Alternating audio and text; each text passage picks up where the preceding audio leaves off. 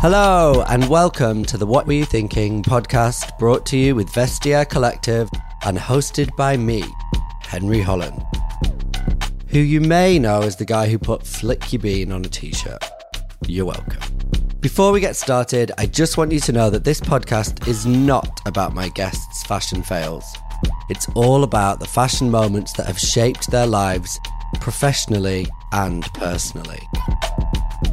Like Kylie Minogue and those gold hot pants, or Rod Stewart and one of his iconic silk shirts, or even J-Lo and that Versace dress. Every single one of us has their own personal fashion history that's helped inform important moments and times in their lives. And we want to know how, why, and really though, what were you thinking? Don't forget, we've got some exclusive behind-the-scenes stuff on our Instagram page, so make sure you check it out at What Were You Thinking Podcast on Instagram. And I've even joined TikTok at WWYT_podcast. Bite me like a black widow, Beth Ditto. With a career spanning more than 15 years in the entertainment industry, through which Beth Ditto has become as recognised for her work and creative contributions to the world of fashion as she has for her successful career in music. Firstly as the frontwoman of the punk band The Gossip, and more recently as an amazing solo artist. She's been described before as a ferocious feminist, whatever that means. And for me, she's a queer icon for a whole generation of glorious misfits, projecting a message of acceptance, openness and inclusivity with a real give-a-fuck sensibility about this messed up world that we live in. We first met amongst the tables of a load of pissed-up Fat Cat record execs at the Brits in 2007, when I climbed a barrier and hand-delivered her an outfit in a paper bag that I'd made for her to wear for the after-party. And her genuine warmth and open-hearted nature was as evident in that moment as it always is whenever we see each other, wherever in the world that may be. She's a total legend, and with a voice I could listen to for days, and a point of view on the world that inspires so many, me included. And I'm so excited today to be talking to Beth Ditto. Hi, Beth. Hi, y'all. I know you as being so kind of knowledgeable about the power of fashion, and you know, you've done your own collections and you've designed, and like you've used it so much throughout your life to really portray yourself in the way that you want to be seen. And I feel like you really get the power of it in that way. Do you remember like when you first understood the power of fashion when you were younger, like growing up? When did that relationship start? It's funny because like fashion, I don't associate myself with fashion really. I really enjoy it, but I always I feel like what I'm drawn to is sincerity. And when things aren't sincere, I'm really drawn to why they aren't sincere. I like the way things work. I don't know. So I don't know what I'm trying to say, but I think that when I was a kid, my sister and I used to play pageant because I grew up in the South. And so she wanted to be a pageant kid so bad. And I was like, as a fat kid, you always accepted that you would never be one. You know, like it was like, it didn't hurt my feelings or anything. It was just like, I just accepted that wasn't my reality. And my sister was like thin and blonde. And did your weight play a part in your kind of understanding of fashion from really early on? Like, did you have to just look at it in a different way? It wasn't until like I discovered punk that I started to kind of develop this like snotty attitude towards fashion. But as a teenager, like I remember my best friend who's like such a raging homo, and now we're still close. And like he got kicked out of his house and had to move to Philadelphia, but he was obsessed with Neiman Marcus. I mean, this shit was not in our reality at all. Like we didn't even have cable, you know, like MTV was outlawed in our town.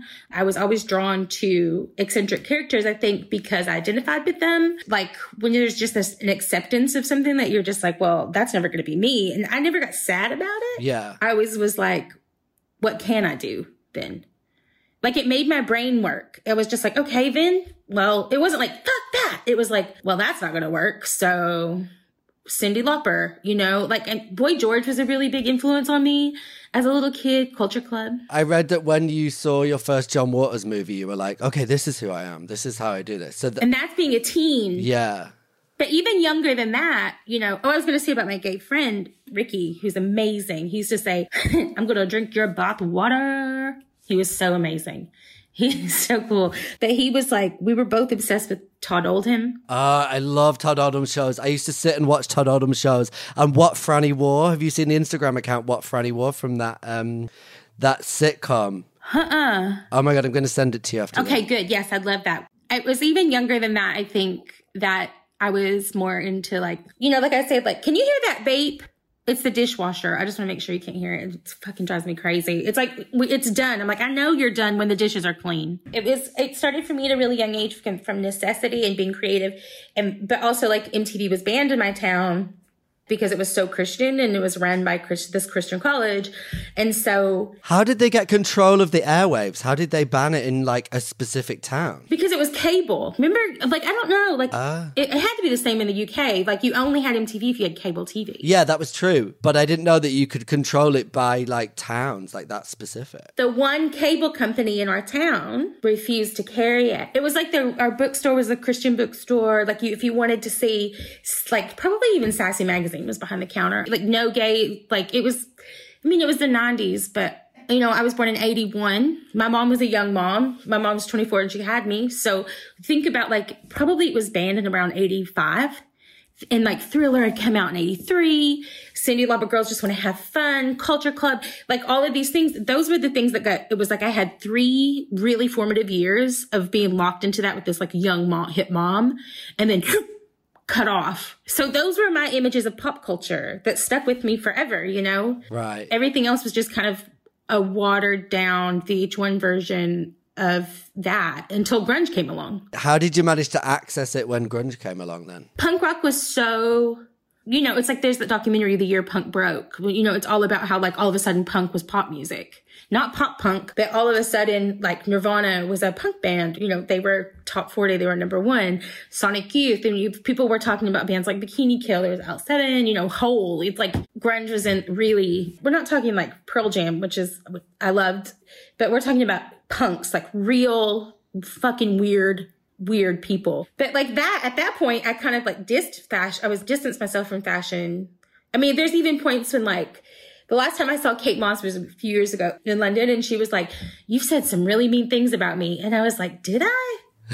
And I was like, I bet I did. What, publicly? Probably things about like anti-fashion, because instead of what I learned about fashion, just being thrown into it all of a sudden, like fashion, was that it was so anti-feminist to think that models weren't working people and had autonomy over their bodies. And it was so fucked up of me to be judgmental of an entire, when at the same time I'm involved in the music industry, which has way less gay people and way less women in it. And I learned, like, I was just like, fashion is way more fun. I was really close-minded because punk loves to be elitist and judgmental. It likes to think, it's like punk. I really think punk there's a part of it that just is like, yeah.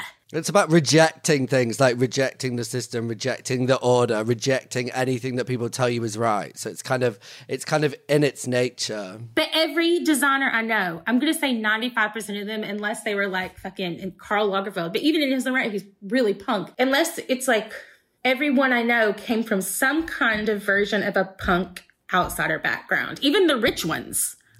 yeah. Like even the people who were born rich, like when you talk to them, they have like an outsider view of things. And like, it really took me not a long time, but it took me being like in it and around it to realize that like, I was like, actually, this is more outsider culture by far than music. Like music is just like, what's not fun is sitting around with a bunch of suits, like white men in suits.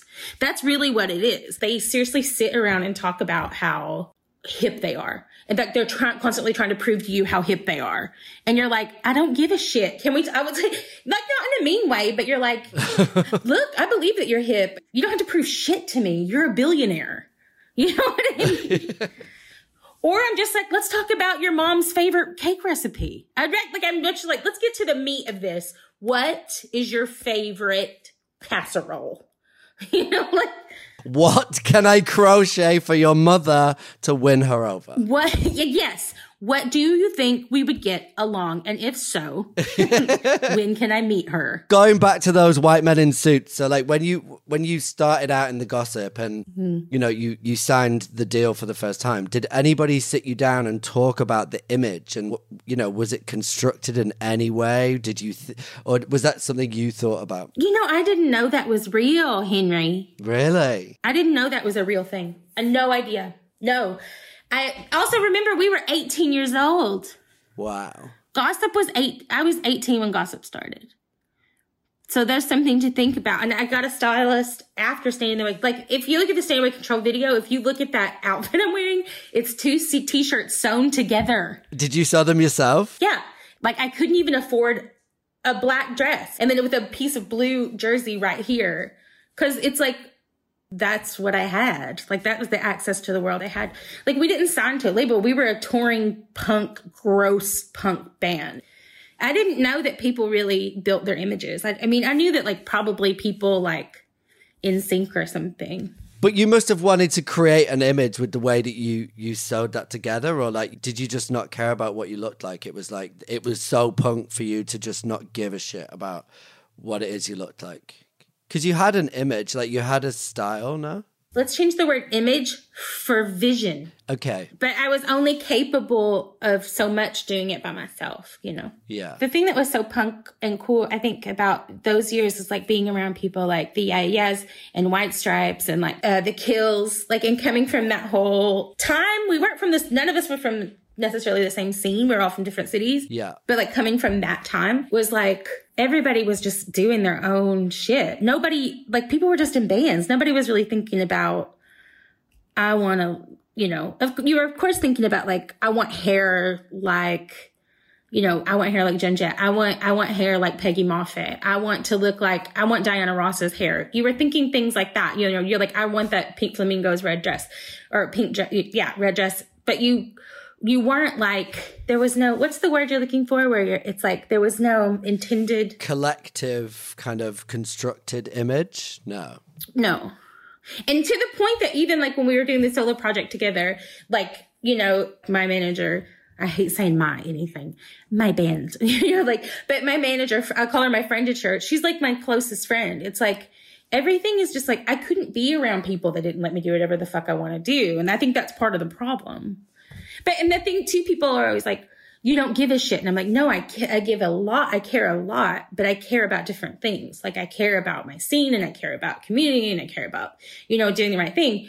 I just don't care about it's just, if I don't care, I don't care. That's what, you know. But I feel like you care about collaboration. You care about other creatives being able to kind of exercise their... You know what I think was the funnest part about it is that because before I was anti-stylist and like I was like, I'm not...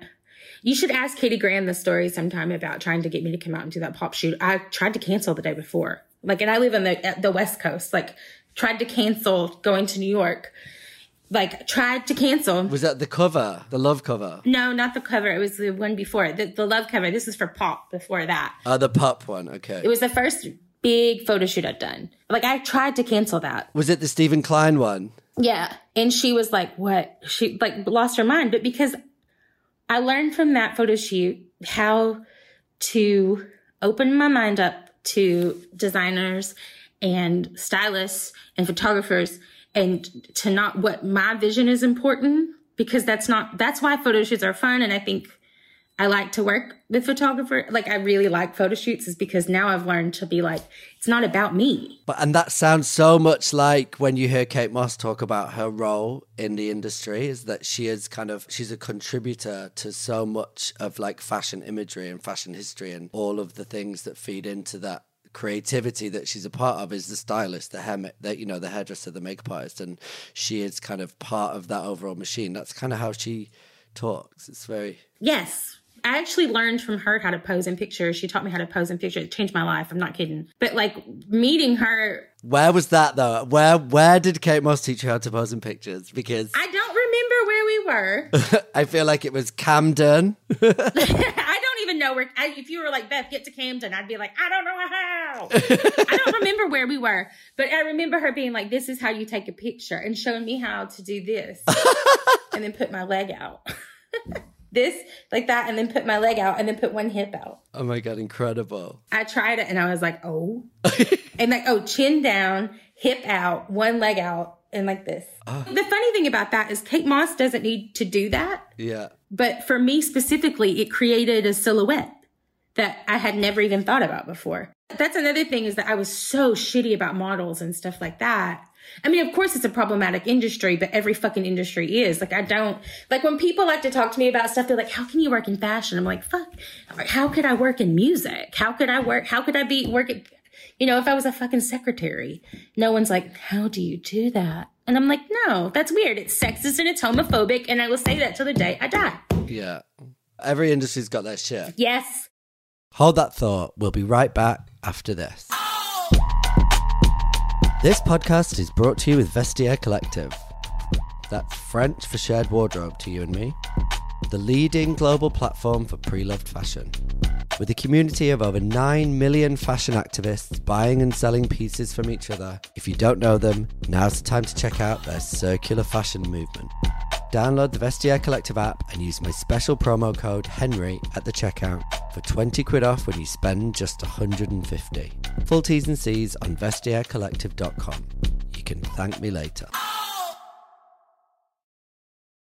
I want to talk to you about the Love cover. I'm sure you're bored of talking about it, but I think it kind of covers... No, I love talking about everything. Okay, good. But I think it's interesting to talk about your covers in general. You've done, is it 5 covers naked? I have no idea. I'm always naked. I'm always naked. This is testing my research, but I think the first one was the Enemy cover where you had the kiss marks, right? That's a fact. So how did it feel doing that first naked cover? Were you petrified? Were you into it? Did you like the kind of message it was portraying? And what was the message? Was there... I think I was more afraid of people painting into my crevices. Okay. You know? What, makeup artists? Yeah. And just being like, this is before I worked with Andrew. You know, and now it's just like the shit me and Andrew have been through together. In and out, inside and outside of makeup and stuff, just like in life. But like that would be the worst, least of my problems. But just talking about your collaboration with like these incredible creatives, like your relationship with Andrew, who's Andrew Gallimore, and your relationship with Lindell, which has been such a long-standing like friendship and relationship and image creation between the three of you. Is so much about what's built your image, quote unquote, which I think is a really important thing. It's like, I remember being around people saying, we've got the best team. And I was like, and you're like, it's a pretty good team. It's a great team. Bold words, but good team.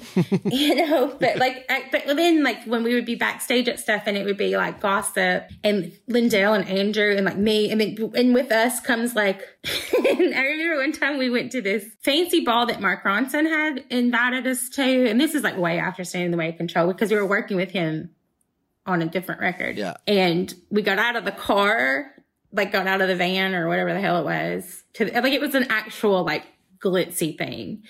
And I think one of the security guards said, we know who Beth Ditto is, but who are the rest of these drugged up weirdos? And the funny thing about and you were like, it's my team. That's my team. But the thing is none of us were fucked up. We were just, we were always having fun. And like, being backstage at festivals and stuff and like being the crew that you feel like shook things up a little bit, maybe got on people's nerves just because we were loud. But the crew that everybody backstage wanted to be a part of and everyone was like, who's that? I want to hang out with them. I doubt it. I think people were a little embarrassed for us. Well, I did. Oh my God, you are free. Everyone's free to join our party. That's the thing is like, we just have, like, we have so much fun. But Lindell and I have been together through so much. I mean, to the point, like her nieces call me auntie, like, and Andrew too, his nephew calls me auntie. Us in the, you know, whatever. But like, we're really close and we're a family. But do you remember the first time we met was at the Brits and Lindell and I brought you an outfit that I'd made for you to wear that night in a paper bag. Yes. And Lindell dragged you over through the chairs of all those white homophobic, racist men in suits. And I was like, I've got your outfit. It's here. And I was like, get out of here, you. No, I was kidding. I was like, who is this rag doll flopping around with a paper bag? I was probably so fucking happy to see you. I mean, I've never been invited to anything like that since. I don't know why. But those relationships really kind of help with the authenticity of what you do in terms of like image and fashion and that kind of thing. Wait, I was going to say something too. That outfit that you brought to me at the Brits, though, yes, was one of my favorites. Because I don't know if I went through a big jumpsuit phase, and that's all I wanted to wear. Very easy to pack. Yes. And I wore that thing to the point that there were holes in the knees. I wore it everywhere. I wore it so much. And that there's a picture still, it's one of my favorite, because I was like, my life is different than it used to be. But I'm wearing these one Karen Walker sunglasses that I kept for years because they were enormous. Yeah. And that jumpsuit, and then just like 4 flutes of champagne, like, what?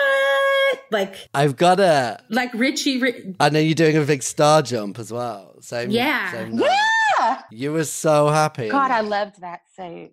That was my favorite outfit ever. I know. Thank you for that. Have I ever said that? Yeah. Thank you. I think you said right there and then when I gave you that paper bag. When you were like, thanks, please.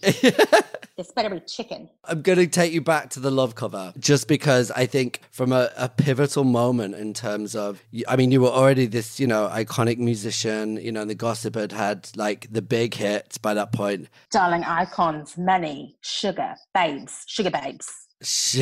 Babes.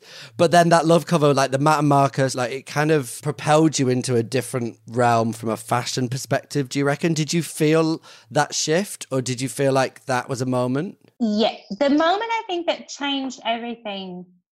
There were a few moments like that in music. It was The Enemy. I mean, God, that was probably like 20 years ago. Then The Enemy Coolest. Yeah. Not the cover, but the Coolest changed things in the craziest way. And then I think in terms of photo shoots, fashion, things like that, it was definitely actually pop with Katie. Right. And then Love with Katie. And we didn't know it was going to be nude. Right. So how did that conversation go? They were just like, let's just take that off and try it. No, we didn't have one. To me, like when you leave and you go get dressed and you're being really private about things, it just like fucks up the flow. Yeah. For me, I need it to keep going. So I don't want to go anywhere. I'm like, let's just get dressed right here. Let's do it right here. Yeah. And so like if you're just naked all the time, people just take pictures of you. So I think Katie probably had the kernel in her head, but I didn't. Yeah. And so when we took it, it didn't even cross my mind. And then Katie called me and was like, have you seen it? You're naked. And I was like, oh, surprise. Did you ever see the billboard? I think she took a picture of it and sent it to me, but not in real life. I think that would have made me a little nuts. I don't like to see Careful What You Wish For. But I didn't, it was like, like I don't have any of those magazines. Like I don't have them in my life. You don't keep any of them? No. No. Like sometimes I'll send them to my mom, but like I just feel too superstitious or something. Like I feel like it's just nicer to have an image of yourself than an image of, you know what I mean? Like not in this deep, like not to be too fake deep about it, but like actually I think it kind of started with Charles and Estes too, because that was the first show I'd been to. And I remember like seeing so many incredible looking people and like just wearing head to toe Primark. And like it wasn't even a thing that I thought of. Like it never, I remember standing outside of a Mulberry party once too, when, what's her name? Oh, I can't believe I'm forgetting her name. This is years ago. Collaborated with them. Katie Hillier. Yes. And then, we were kind of like, everybody was in there like schmoozing a little bit. And then I just went outside and I was smoking. And she came outside too. And we were just like, hey girl. And then someone asked me like from like a magazine or something what I was wearing, and I was like, Primark. People asked that question, but it never dawned on me that it was a bad thing. Like I didn't know, I was just like, that's where I got it. Because to me, Primark was fucking amazing. I was like, what the hell? How many stories is this? What? Like, I was like, kid in a candy store. The first catwalk show that you attended was Charles Anastas, right? Yeah, and he made me these really great, amazing dresses that I did for Music From the End is on the back cover. They had this really beautiful sketch that he did on it. That's one of my prized possessions too, is a sketch that he made that's hanging on the wall. But like, you know, like those people in the very beginning, and he was one of those people that I was around that I was like, I fuck fashion, blah, blah, blah. And he and his boyfriend the whole time were just like, you know, I think something that you would expect from me at the time. Yeah. But that was the first like show I'd been to. There's some very surreal moments when you realize that you're like 2 seats away from certain people that you're like, what the fuck is going on? Yeah. You know? Yeah, I've been at those kind of things. One time I was somewhere and I met Winston Churchill's great grandson, and I was like, what the fuck is going on around here? Like, what the hell is happening? Everybody out of my way. This is like an actual cultural icon. I'm like, you need to go to bed. You have a bloodline to preserve. It was very crazy. Love, that moment is like fashion. It was like, there's so much trust that you have with certain people. And people are like, do you feel tokenized? People have been like, well, do you feel like the enemy or Katie Grand was using you? And I was like, if she's using me, I'm using her just as much. You know, it's like, I think people look at you and they're like, oh, what a sponge just being wrung out over the toilet. And you're like, no, like what? I made the decision, and it was really great. And also, who fucking cares? Like, you know. I was there. I made the decision. And then you went back and did another naked cover with them. Did you know that the second one was going to be naked? Oh, yeah, I did. I forgot about that one. With Tim. Yeah, with Tim Walker, yeah. You were like, there were 5. I was like, there were? Yeah.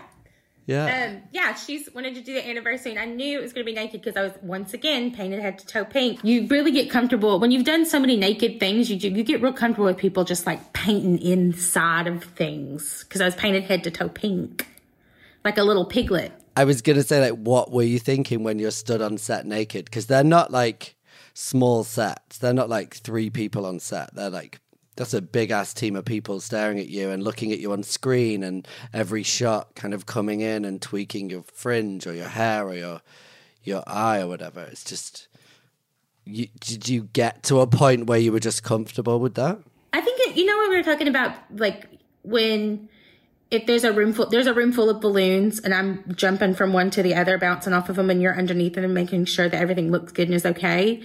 That's how I am at photo shoots too. I'm just like, like I just don't, I don't think about it.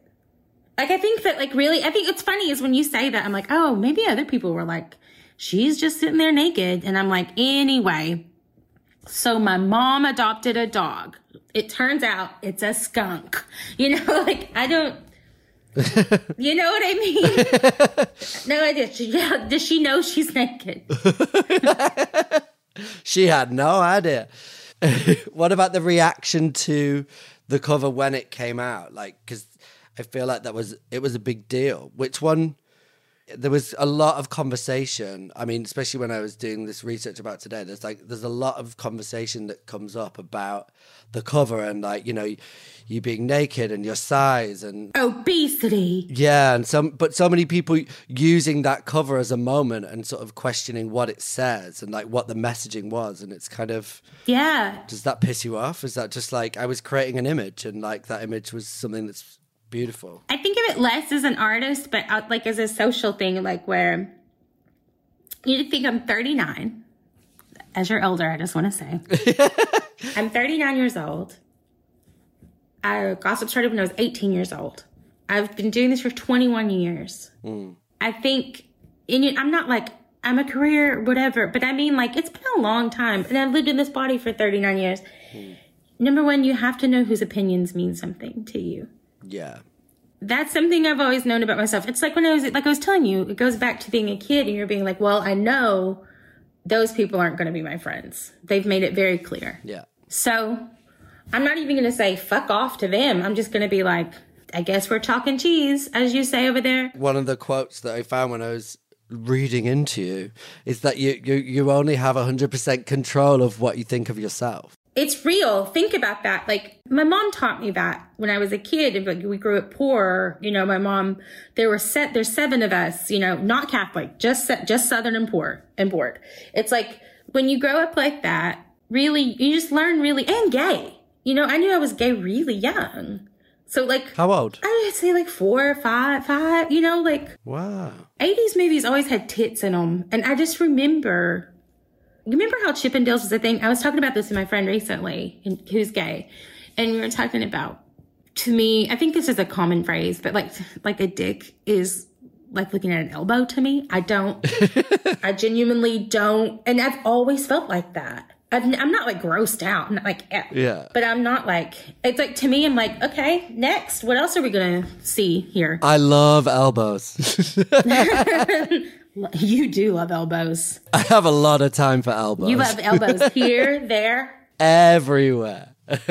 Everywhere. Put it on my cheek, put it on my eyelid. But also, like, I think going back to what we were talking about with, it's really hard, by the way, I just want you to know, I've had to really learn not to ask about other people in interviews because... Oh, go for it. But you know what I mean? I'm like, anyway, so when did you know you were gay? Yeah. But I'm serious. It's like, it sets you up for of accepting a difference. Either you can... And you know that there are going to be people that you're never going to be able to get along with or relate to. Or if you do, it's not going to be, you can't take it for granted. You know, you can't like, or something.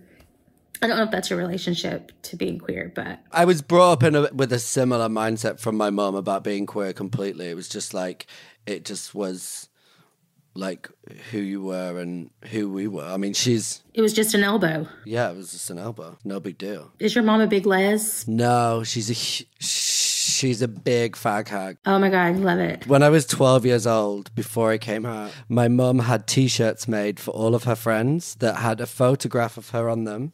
And then at the top it said Stephanie Holland and underneath it said gay icon. And she made 12 of her friends wear them to Gay Pride March. Because she decided she wanted to be a gay icon, and she was like, where better to be birthed as a gay icon than Pride March? It's amazing. She's like, we're starting the campaign. And I was like, okay, that's great for you, but maybe not in front of all of my friends at my 12th birthday. We can, you know, keep that weird shit at home. You're like, you know? Yeah. I mean, they already call me a puff the whole time. Yeah, because at a certain point, you're like, Mom...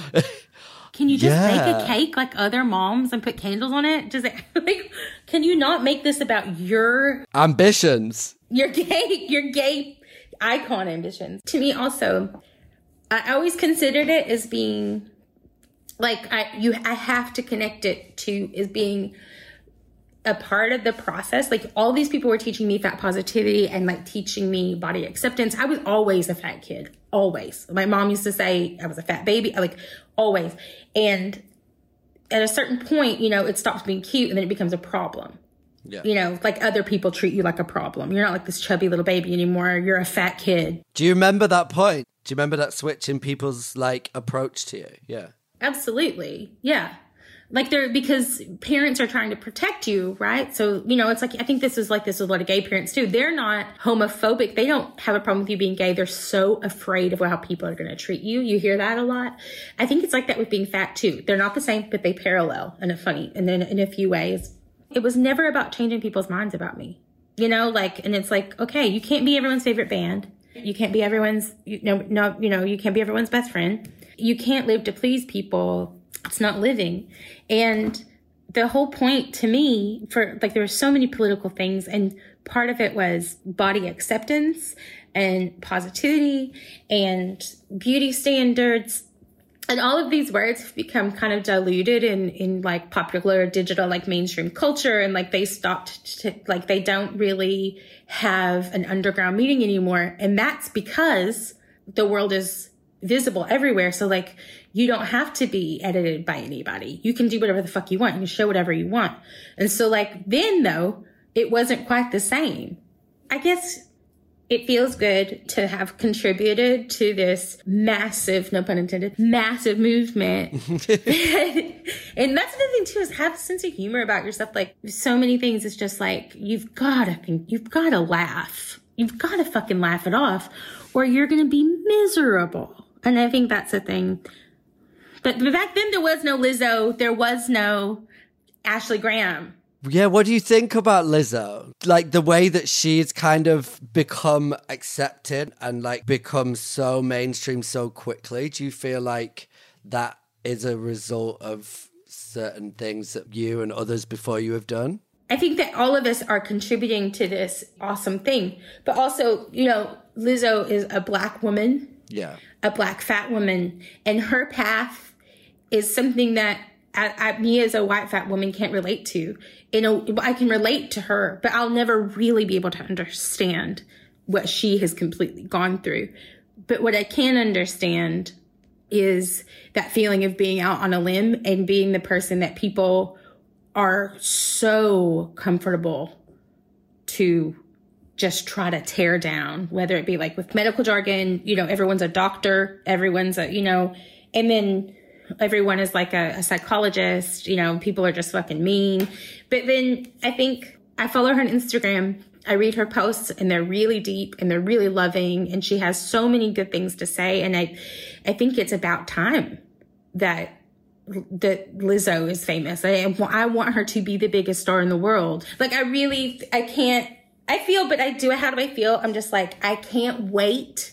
I remember doing the photo shoot and people talking about Love Magazine and whatever. And in that time and me being like the first one and being like, I can't wait to see what happens in 10 years.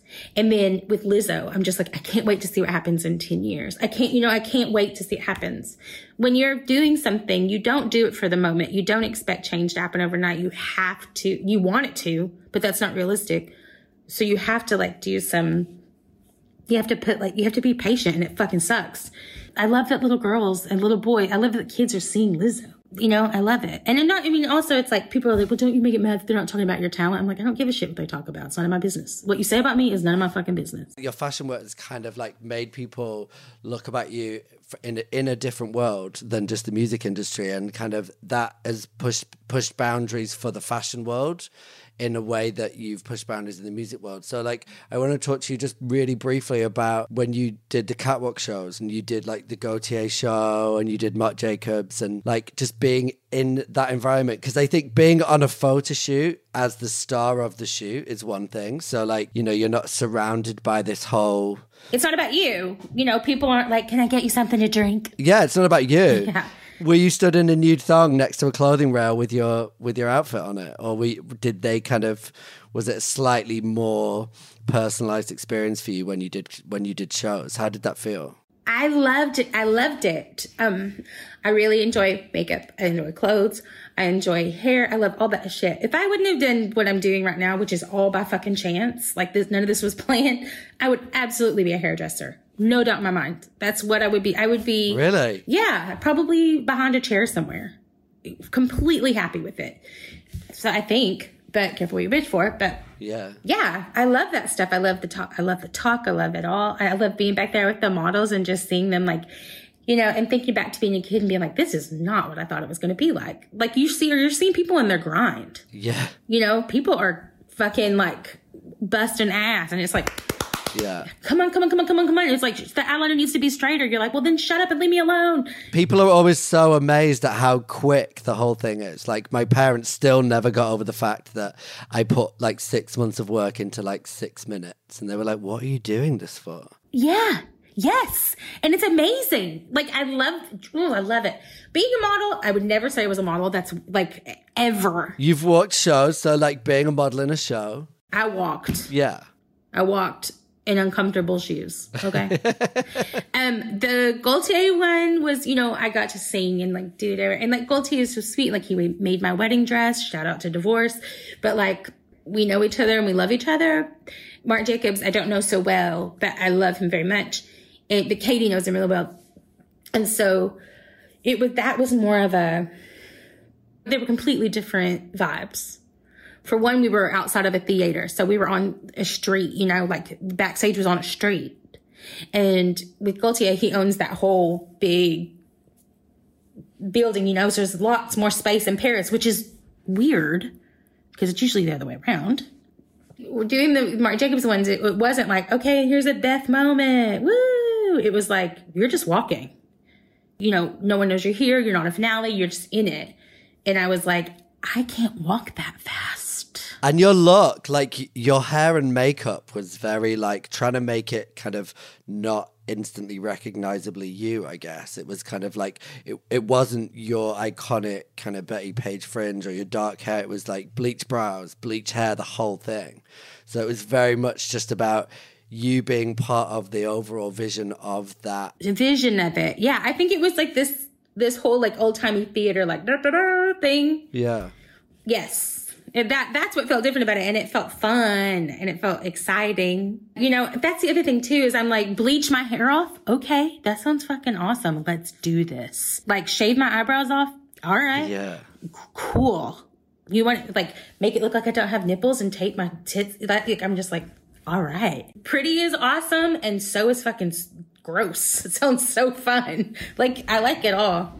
But walking was very stressful because I had to walk very fast. That's all I'm going to say. Oh, really? Yeah, because all those models are fucking 6 feet tall. All their models' legs are like double the size. Yes. I was walking so fucking fast. I was like, this is the hardest I've worked in years.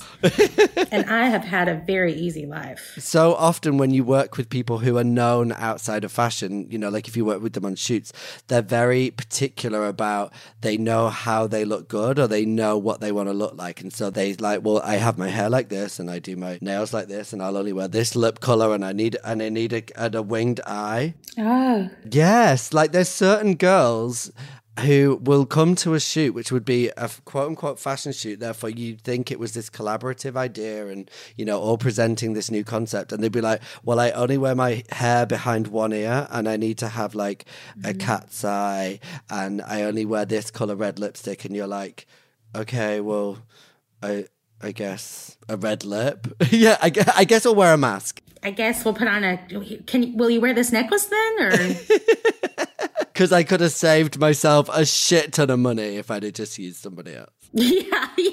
In fact, I'm just going to turn around and put a picture on the back of my head and then put the hair over that. Your willingness to like give yourself over to that. Yeah, it's like part of the artistry which you want people to buy into and be a part of, which I think is great.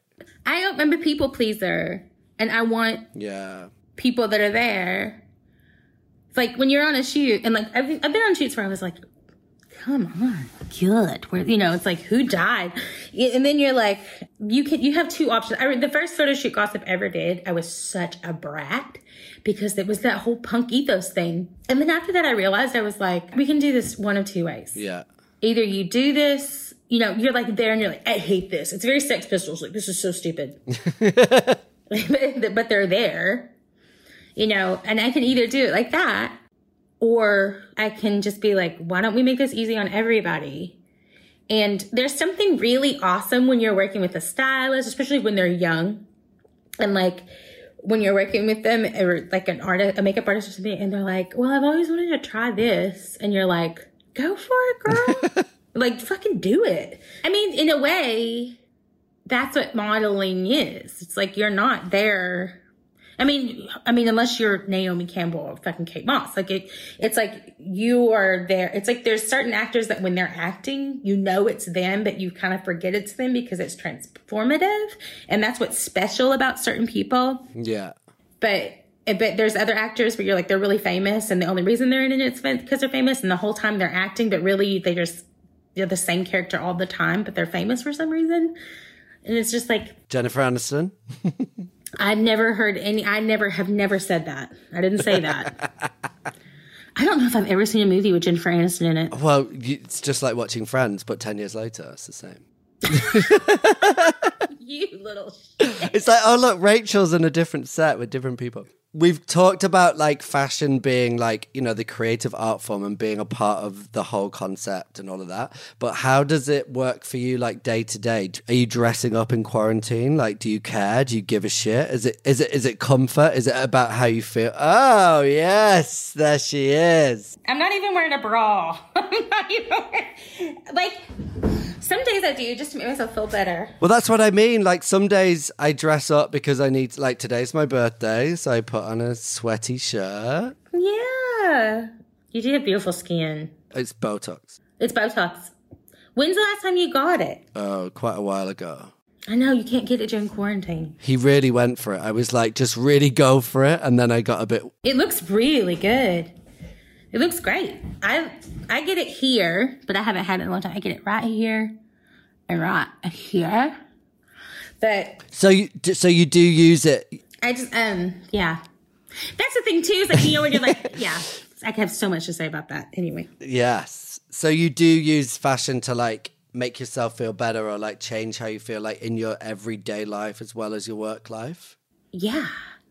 I think. Or no? Is it important to you? Is it important to like your well-being? Like No, because for me, I love getting dressed up. The older I get, the less makeup I wear, unless we're playing shows or something. But you know, like I used to have like an Amy Winehouse and no eyebrows, just to go to the grocery store. You know, just like, and now I can't be fucking bothered. Like, I just, am like, you know, like, so. But as long as you've done it and you've experienced that and you've gone through that, I think that's the fun part.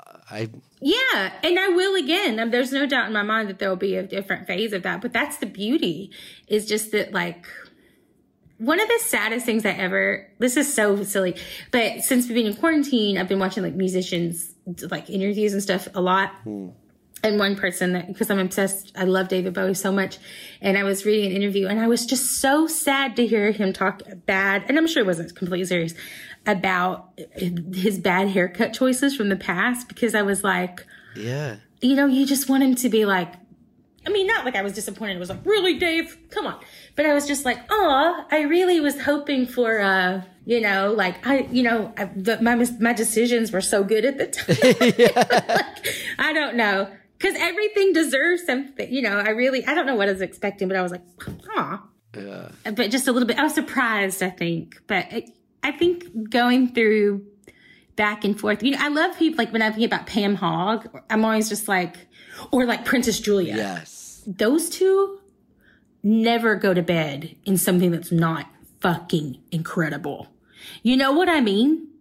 Like, and that's not me. Yeah. I've seen Pam Hogg at the chip shop outside my house, and she is fully powdered face, yellow hair, eating chips with her own bottle of white wine. She's a legend. That's awesome. I'm too lazy. I don't like to feel constricted. I don't like, you know, like my friend once was like, tight clothes are for your 20s. And I was like, yeah. Yeah. But then does it feel like work for you as well? It feels like, because that's kind of stuff that you did when you were working, no? That's a really good question. I never thought about it. I feel that way when people ask me to go to shows. I'm like, look, I don't show up to your work. I don't come down to your office and ask you if you want to come over to my office. I don't sit on your desk and start singing. Yeah. Maybe I do. But like, that's a good question. I'm really going to think about that, actually. That's like a deep therapy question. I'll tell you what a big part of it is like my whole life, starting really young, took good care of my skin. And this way, maybe I think because as a kid, it was like, people would be really nice to me, give me compliments about the way I sing. But even as a teenager, people would be really nice about my skin because I was just a lucky kid that had clear skin. My mom was like that too. And I think part of it now is being older, it's like getting older, is just like, I don't want that shit on my face. Yeah, comfort just becomes a more important factor, I think, as you get older. You don't need to please anybody else anymore. You're just like, Yes. And there's no proving yourself. Yeah, definitely. Like, I'm not Lee Bowery. I'm not going to safety pin my titties up to my ears. I'm not doing that. Tomorrow is a new day. Tomorrow's a new day. Oh, well, thank you so much, Beth. That's so amazing. We've had such good chats about everything. Thank you so much for joining me, Beth. Love you, honey. Bye-bye. And thank you to everyone for listening. If you liked what you heard, let me know. And if you didn't, keep it to yourself. I'm going to go and have a quick look at the Vestiaire Collective app and see if I can find something ridiculous to wear for next week's show. If you download the app, make sure you use my promo code for 20 quid off when you spend 150. Just add Henry at the checkout. You're welcome. In a bit.